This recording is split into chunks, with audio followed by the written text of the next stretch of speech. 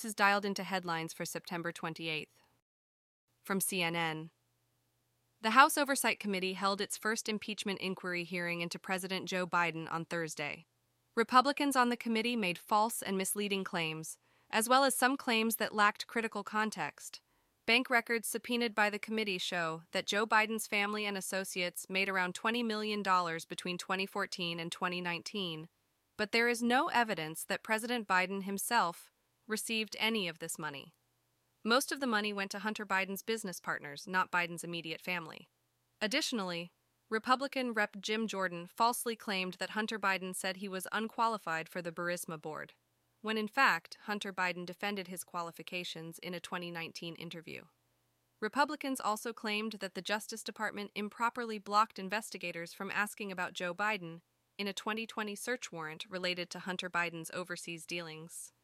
However, the instruction not to mention Joe Biden's name was because there was no legal basis to do so, and it occurred during Trump's presidency.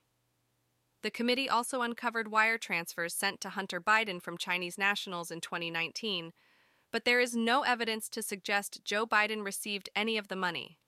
Republican Rep. Nancy Mace falsely claimed that Joe Biden took bribes from Burisma, but there is no proof of this allegation. It is based on a secondhand account and lacks credibility. Overall, Republicans presented claims that were either false, lacked context, or were unproven.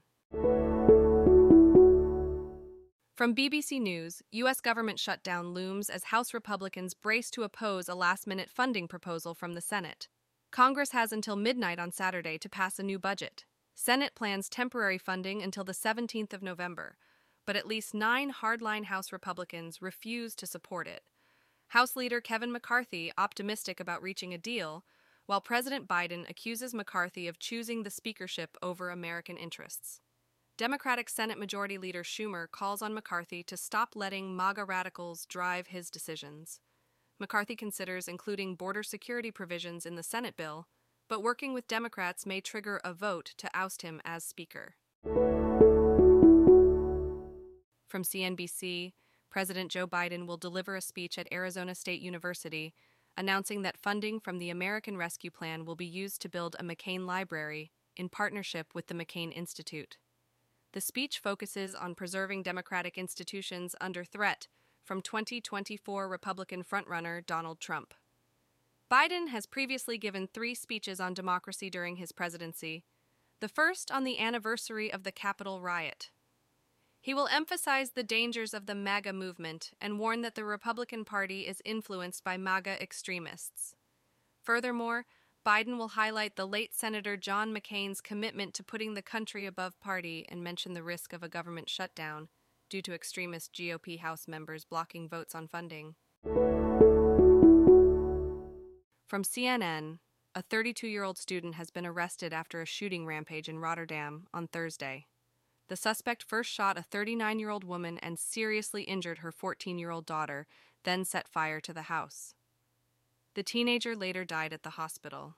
The suspect then went to Erasmus University Medical Center and fatally shot a 46-year-old doctor. He was arrested under the hospital's helipad. Authorities believe he acted alone. The suspect was described as tall, with black hair, wearing combat-style clothes and carrying a backpack. He had a gun in his pocket and was wearing a bulletproof vest. The Prime Minister expressed great dismay. From Fox News, the Senate has unanimously passed a resolution formalizing business attire as the dress code on the chamber floor. This comes after Senators Chuck Schumer and John Fetterman faced criticism for relaxed dress requirements. The bipartisan bill, introduced by Senators Joe Manchin and Mitt Romney, mandates a dress code that includes a coat, tie, and slacks for men. Schumer expressed support for an official dress code, stating that recent events necessitated its formalization. Meanwhile, Fetterman's office released a statement accompanied by a meme photo of actor Kevin James shrugging. The resolution followed backlash after Schumer initially dropped the dress code on September 17th. Dialed In is written and read by artificial intelligence. You can find out more at dialedin.today. Soon, we'll have CTA to provide feedback at dialedin.today/feedback and ask for new topics at dialedin.today/topics. Those don't exist yet, though.